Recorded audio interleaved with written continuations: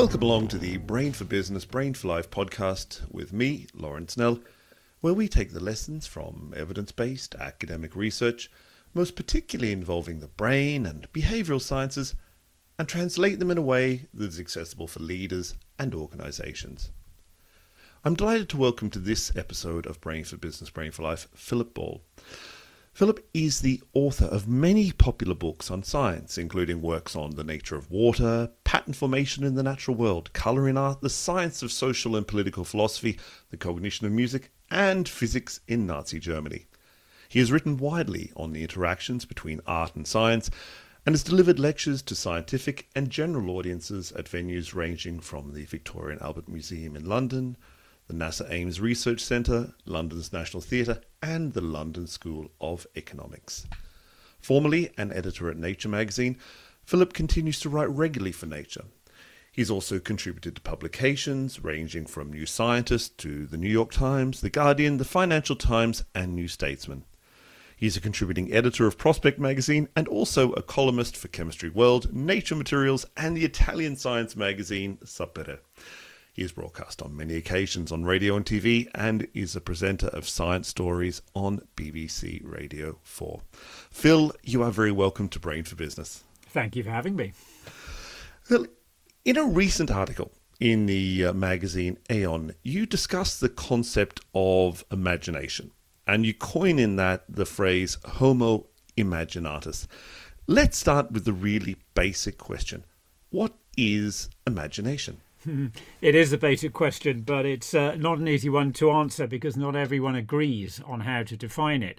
And I think the first thing to recognise is that it has meant different things in different times to different people in different cultures.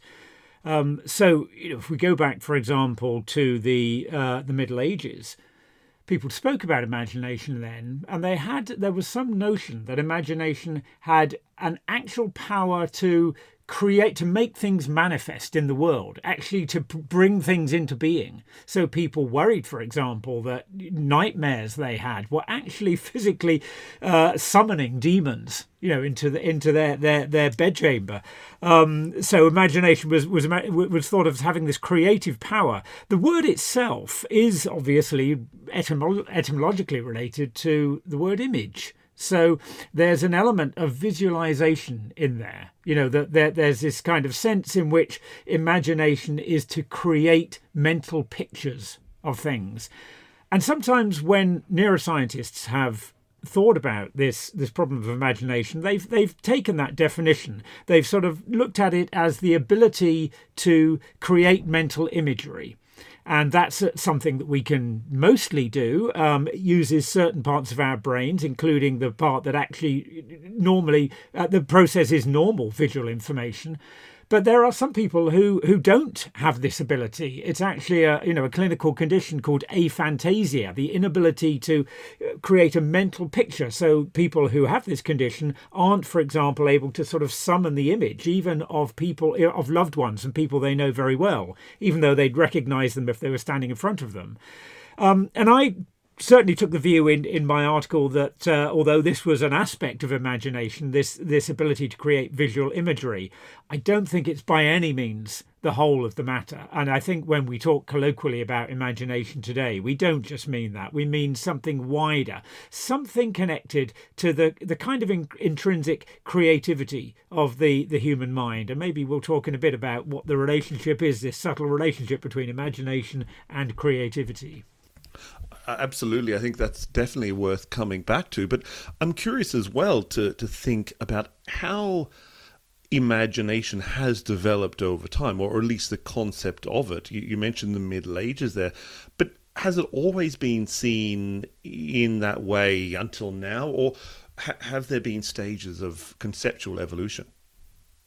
Well, I think there have. I mean, certainly in the Romantic era, for example, in the 19th century, late 18th century, there was a sense that imagination was something you could probably say sacred, certainly a kind of gift from God, something spiritual. So William Blake, the poet, seemed to write about it this way. And in fact, he seemed to regard it as the kind of deepest spiritual expression of what it is to be human. So for someone like Blake, it was absolutely central to human experience. And I think, when we get into the 20th century and the ideas about the human mind and the human brain start to become more psychologized, I think it would be fair to say that imagination is something, I think even today in neuroscience, imagination is a neglected capacity of the human mind. There hasn't been a great deal of research really into what it is, let alone where it comes from. But I think for increasingly the work that is being done is starting to suggest, and this is really what I argued in my article, is starting to suggest that we are the imaginative creatures, that this perhaps is what truly sets us apart from other species, our ability to have an imagination that is completely open-ended, that can imagine things that not only we have never experienced, but that we could never experience. We can imagine, in some sense, being the size of a pinhead or floating around in outer space or living on Mars. That, I suspect, is something that doesn't take place in the mind of a dog. Maybe we'll talk some more about whether other animals do have something like imagination. But I think there's a good reason to believe that this really open-ended imagination that humans have is quite possibly something unique to our species. And that is an interesting point, because to pick up on your reference there to William Blake, if imagination is an essential part of the human experience, then is it, to link forward to your comment about our canine friends there, is it purely a human construct, or do we actually know? How can we even test that? Well, again, it comes down to how you define imagination, but I think the way I think about it, to set it in some kind of broader context of the mental capacities that we and other species have. The way I think about it is that it's a little bit like music, or the ability to make music, which is again often seen as a purely human trait. But while one can argue that we have found nothing amongst other animals that is like the music that we make, there are characteristics and capabilities that other animals clearly have that are related to the ones we use when making music. There is a musicality that exists in other animals, which is a kind of a combination of various cognitive functions. And I think I'd say the same about imagination, that other animals have, some other animals at least, have what I think we could call imaginality. So they have some of the cognitive abilities that we have, that we draw upon when we exercise our imagination. And one of those is this ability to, visualize things in our mind. One of them is absolutely to do with memory. Imagination is memory is key to imagination. That when we imagine something, we're generally, I think probably invariably, not working from scratch. We're not sitting down and imagining, something de novo. We are drawing on experiences and memories that we have already, and we put them together in different ways.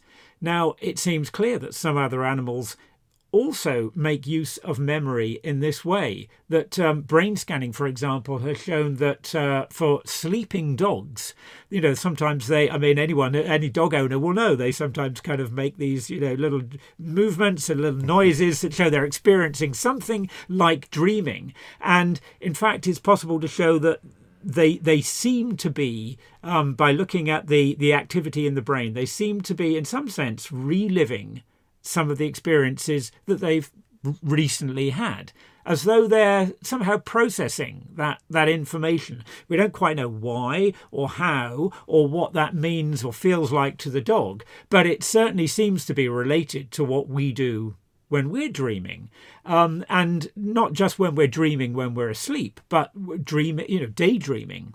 That we seem to do much the same thing. And in fact, one of the things that we're doing when we're daydreaming, if we look at the what the brain is doing, if we use brain scanning techniques to look at what the brain is up to, like MRI, the standard brain scanning technique to see which bits of the brain are active, if we use that, then we find that the kinds of activity, the parts of the brain that are active when we're imagining, are much the same as the ones that we use when we're sort of daydreaming, or when we're sort of resting and not particularly focusing on any specific task. And this is a network of parts of the brain. There's not just a single center of the brain. There's a network of different parts of the brain that is called the default mode network, because it is the kind of default that the brain falls into when it's not, actively doing anything else.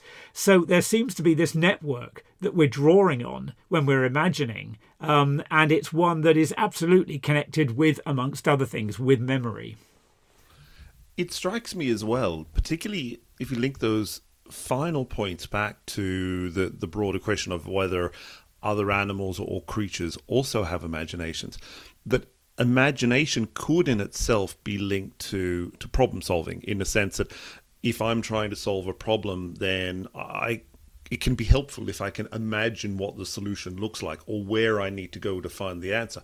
And we know from research that creatures like rats and octopuses and dogs are very good at solving problems.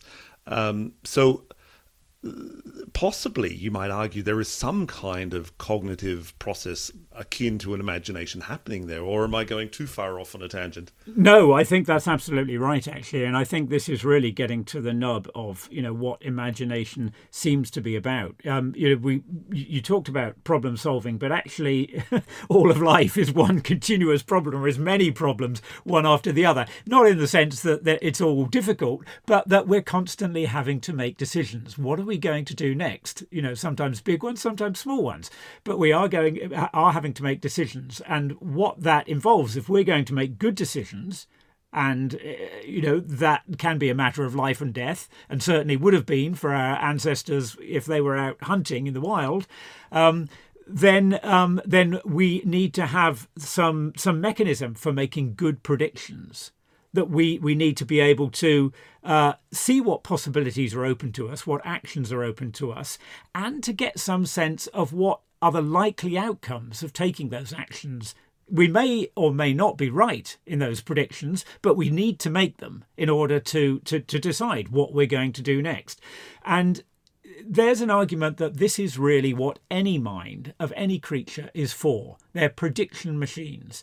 They're helping us anticipate what's to come and choose an appropriate action accordingly. So problem solving in the very general sense. And so how do we do this? Well, it seems that we and other creatures have minds that are shaped to simulate the world. So really to sort of imagine, to anticipate what a particular action will lead to, what consequences it will have. And this, I think, is really the raw material of imagination. It's the mind as simulator, the mind as creating possible futures and anticipating what those futures might be if we do this or that. And I think that's something that all creatures, perhaps even down to creatures that don't have minds as we normally think of them, even things like bacteria, have some predictive ability. That in a sense, that's an aspect of anything that is alive, that it has to be able to in some way represent its environment in a way that allows it to sort of make the right choices about what to do. And it may well be that our minds are just particularly developed in being able to do that, to be able to predict the future. And that's really the basic cognitive apparatus that you need to be able to work imaginatively, that we're supposing things that might happen and the possible outcomes from that. In that sense, I guess the human brain and the imagination part of it is helping us construct or view the future and plan out these scenarios of option 1, option 2, option 3, and what might happen. Might that also link to some form of storytelling? If I can imagine how something might play out, I can tell a story to on the one hand, plot out different options to get there or different steps. But equally, if I am quite literally involved in storytelling, there is that need for imagination. Well, in a sense, yeah, it's absolutely right that in a sense, what this ability to construct possible futures and to evaluate them, what that is, what is that if not storytelling? That's exactly what we're doing. We're creating possible stories. I think the thing that seems to set the human ability to create stories like that apart from what we know of other animal minds is the fact that we can use language to do it. So other animals, of course, have communications of all sorts that you could call a kind of language of sorts. You know, they have, for example, some other apes have particular calls that signify, you know, particular threats, particular predators nearby, or particular warnings to the other apes. But our human language goes way beyond that. It allows for much more sophistication of communication. And there is an idea that some people have suggested that actually the reason that what language is really for, what human language is really for, is not, as we might imagine, simply to help to give more precise instructions to other humans, you know, or so that they can, you know, find the source of food that we've located more accurately. That's a useful thing to do. But there are some people, and one of them is a linguist called Daniel Dorr in Israel, who believes that actually imagination is primarily for what he calls the instruction of the imagination. So what language allows us to do that other forms of simple communication that animals have doesn't really let you do is it really enables us to communicate the experience to another being. So not just the bare bones, the sort of essential facts of, you know, where food is to be found, but the experience of being in a situation. And what stories can do is to do that in a way, is to allow us to communicate experiences that perhaps neither of us has ever had, but that we can imagine having. So it's that richness of being able to create and communicate to someone else another possible future, another possible life or reality. That's really, of course, the essence of imagination and of storytelling. And it seems conceivable, at least, that that's really what language enabled. It's interesting that so far much of our conversation of imagination has, at least to my mind, so to speak, being forward-looking. So what imagination enables us to envisage those scenarios, those potential futures. But what about our view of the past? How does imagination impact our memory of past events? Does it have any role there? Well, it's actually, this might be sort of disconcerting to realise, but I think it's becoming abundantly clear that that we are actually imagining the past. We think we're remembering it. We think we're kind of just, we think we're just sort of replaying what happened, as if there's a sort of tape recorder in our minds. And if we want to, you know, check something that happened in the past, we just rewind it and we play that bit again. That's the picture we often have of our memories. But it's not like that at all. It's a much more active process. And in fact, and you know, there are experiments that show this very clearly. And I think once we start to think about our own experience, it becomes more and more clear anyway, that what we're doing is imagining a past based on just the sort of bare bones of, you know, of what really happened, or what we can recollect that really happened. There's all kinds of gaps that we're filling in without even realising it. And, you know, this is why we're often wrong in our memories. And in fact, what's really striking, I think, is not so much that we're wrong. We're all, you know, familiar with misremembering things, but that we are inventing much more than we think we are. You know, there's a whole body of work on the syndrome, I suppose you could call it, of false memories. And that doesn't just mean, misremembering things. It means actually having a richly structured memory of something in the past that never actually existed, that never actually happened. And I think we do this much more often than we think we might. I came across this idea seeing the novelist Ian McEwan talk about a novel that he was convinced at one point in his life he'd written and he'd put away in a drawer somewhere, and he could remember sort of, fragmentary aspects of this wonderful novel, and he was searching everywhere trying to find it until finally he had to admit to himself that he just imagined the whole thing. He'd never written it at all. And that's a particularly vivid example of something that I think we all find. I have a similar memory of a book of music, of piano music that I used to play in my youth, that I can almost recall the pieces, and yet I know I've had to gradually accept the fact that I've just made it up. But when I say make it up, it's how do you do that? Well, you draw on all the resources that we use when we are more explicitly imagining. We draw on on our mind's incredible ability to form associations between disparate bits of information and turn them into a story. So really, that's what we're doing when we think we're remembering the past. We're actually imagining a great deal of what happened in the past. But it goes beyond that, even beyond that, because, that's, we might accept that that's the case because we're familiar with misremembering things. We're doing the same thing in the present.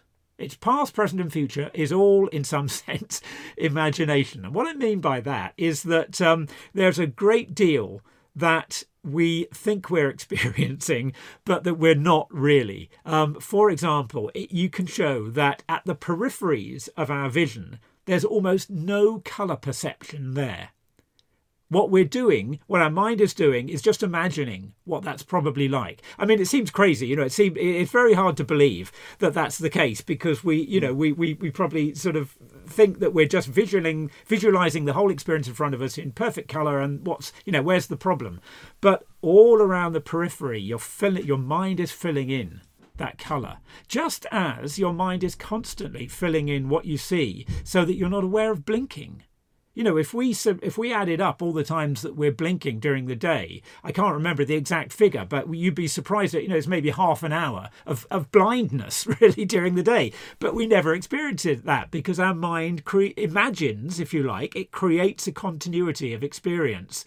So even our immediate perception of things includes a great deal of invention that the mind is doing based on good guesses of what's probably out there, which is using the same kinds of resources that we use when we're explicitly imagining. It sounds completely mad when you put it like that, but I guess that is the nature of human existence, and we've been like this in various shapes and forms for millions of years, so we've adapted, I guess. I'd like to return to something that you mentioned earlier on in our conversation, and that is creativity. What role does imagination play in human creativity? Well, there's a lot of discussion these days. You hear a lot and see a lot of books about creativity.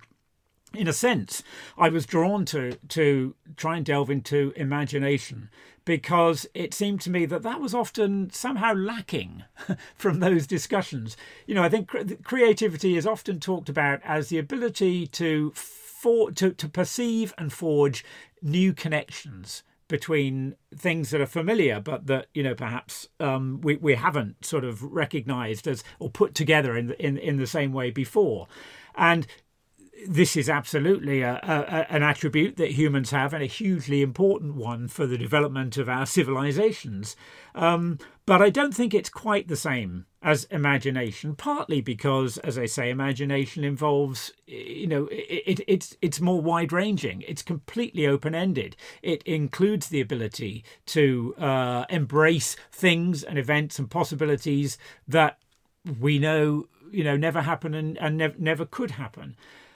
So I think one area where the differences and the similarities are perhaps coming into focus is that there's a lot of talk now about creativity from artificial intelligence. Can we use computers to be more creative, and artificial intelligence in particular, and can AI itself have a kind of creativity?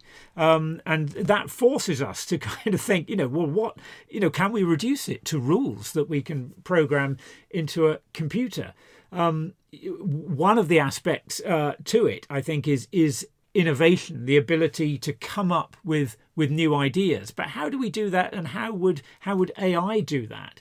And I think when I've seen discussions about creativity in AI, and for example, if we're thinking most AI today is what's called machine learning, which is where the computer system is trained to be able to do a particular task well, like play chess or classify images, recognize what's in images. It's trained on a set of data where we tell it whether it's right or wrong in what it outputs, and gradually it gets better and better until it's pretty reliable at doing that particular task. And we can do that with music, for example. We can train it until the computer can generate music that might not be wonderful, but it's certainly, probably better than a lot of us imagined we could do without a great deal of training ourselves. And some of it is quite listenable, and some of it, actually, some of the AI music that I've heard can be really striking, especially when it's then played by humans with all the creativity and expression we bring to it. But what I always want to emphasize in situations like that is that the creativity isn't that it's an interactive thing. It's not creativity coming from that mind or that AI. It is expressed when it is experienced. So, when we hear music that's been made by an AI, we are part of the creative process as listeners, because it only makes sense to us because we are bringing to it all the knowledge, all the implicit knowledge that we don't even know we have about music, but that we've gathered by, because we've been listening to it probably since birth, and in some ways before birth, you can hear in the womb. So I guess I feel that creativity is more of a social activity, that it's expressed in a social context. I think the same is true of imagination, but in a way, I think with imagination, that idea is more built in. If we buy this idea that imagination is about how we use language to tell stories, well, that has no meaning except as a social activity.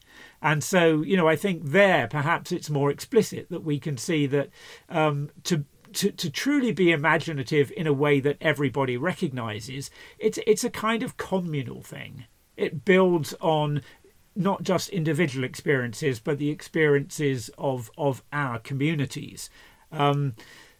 So, I think both imagination and creativity, I guess I want to try to get away from the notion that these are attributes that a few special gifted people have and that the rest of us passively consume. I think both of them they draw on capabilities that we all have to some degree. And when we experience them coming from others, we are actually part of that process too. And if we take that aspect or that view of both imagination and creativity being things that are shared by all humans and to an extent, possibly to a large extent, being communal, how might we then develop our imaginations? Can we enhance our imaginations? Can we become more imaginative, if you will? I think that probably the answer I would give to that is the same one as I gave when I would try to answer that question in terms of music. So as you mentioned, I wrote a book on music cognition, and people would say, how can we make ourselves more musical? And the answer really is to say we just have to stop making ourselves less musical. We just have to stop making ourselves less imaginative. And part of it, I think, is to get away from this idea that it's some special source that some people, some few, gifted people have, that it's actually something that we all have. But I think also, and the same is true of music, and I think any sort of creativity also, we need to try to develop our social and particularly our educational systems so that those inherent abilities that we have that are really, I think, not just part of but central to being human, that they are not suppressed. I'm sure again everyone is will recognise that that children have these extraordinary imaginations where they come up with things that are sometimes bizarre, that you can't sort of imagine where they could have come from. And sometimes our tendency is to try to constrain them, try to get them to be, to say, well, that's I don't quite know how that could happen. That's not really, to say, or to say, well, actually, you're meant to be writing a story about this, not that. That's the kind of thing that will, suppress and eventually kill imagination. So too, actually, will, the kind of ways in which we see in education texts being analysed, being pulled apart into their component grammatical parts, a task that has importance. It's important to know how language works, but that certainly I've seen with my own kids at school, and I think it's a common perception of parents that it's done sometimes at the expense of letting the language and the whole sort of imaginative landscape of stories really breathe. So I think that's something we need to be very wary of in education. And it strikes me as well that over-specialisation that can happen far too early in educational systems these days and be further embedded as people progress into their careers possibly doesn't help when it comes to imagination and thinking creatively. I think that's absolutely right, and I think that we also need to recognise that imagination isn't just something that happens in the so-called creative industries. It should be and can be a part of pretty much any human activity. The role of imagination in science is huge and far too seldom acknowledged. I think that most scientists would agree that the top scientists, the people who are admired most, and often, not always, but often the ones who are most celebrated with Nobel Prizes and so on, are ones that have a kind of, that bring an imagination to what they do. And by that I mean that they are able to make an imaginative leap just beyond what strict rationality and logic would allow us to conclude or to deduce from science. They go just that little bit further. And of course, it's a delicate game. If you go too far, it becomes, unmoored to reality and, possibly a little bit crazy. But sometimes, all the time, the ability to make that sort of mental leap just beyond what science, the science of the time can reliably allow you to say, and to go into a space where you're not really sure, but here's an idea, to throw out ideas and explore them. That's absolutely central to make it for science to advance. And I think that I'd like to see more emphasis on the role of imagination in science. And I think that it's often sort of seen as, well, it's okay, all very well, but how can you teach that? But I think that just as you can teach creative writing, I think it should be possible to find ways of teaching creative science. And I guess that ultimately is the test of Homo Imaginatus. Phil Ball, thank you very much for your time. It's been great speaking to you. It's a pleasure. Thank you, Laurie.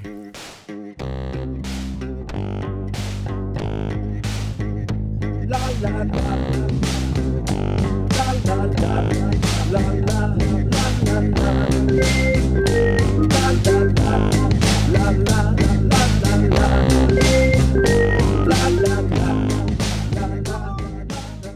Our theme song, La La Song, Electronic Beat Time and Dream Sequence by Lorenzo's Music is licensed under an attribution, share and share alike license.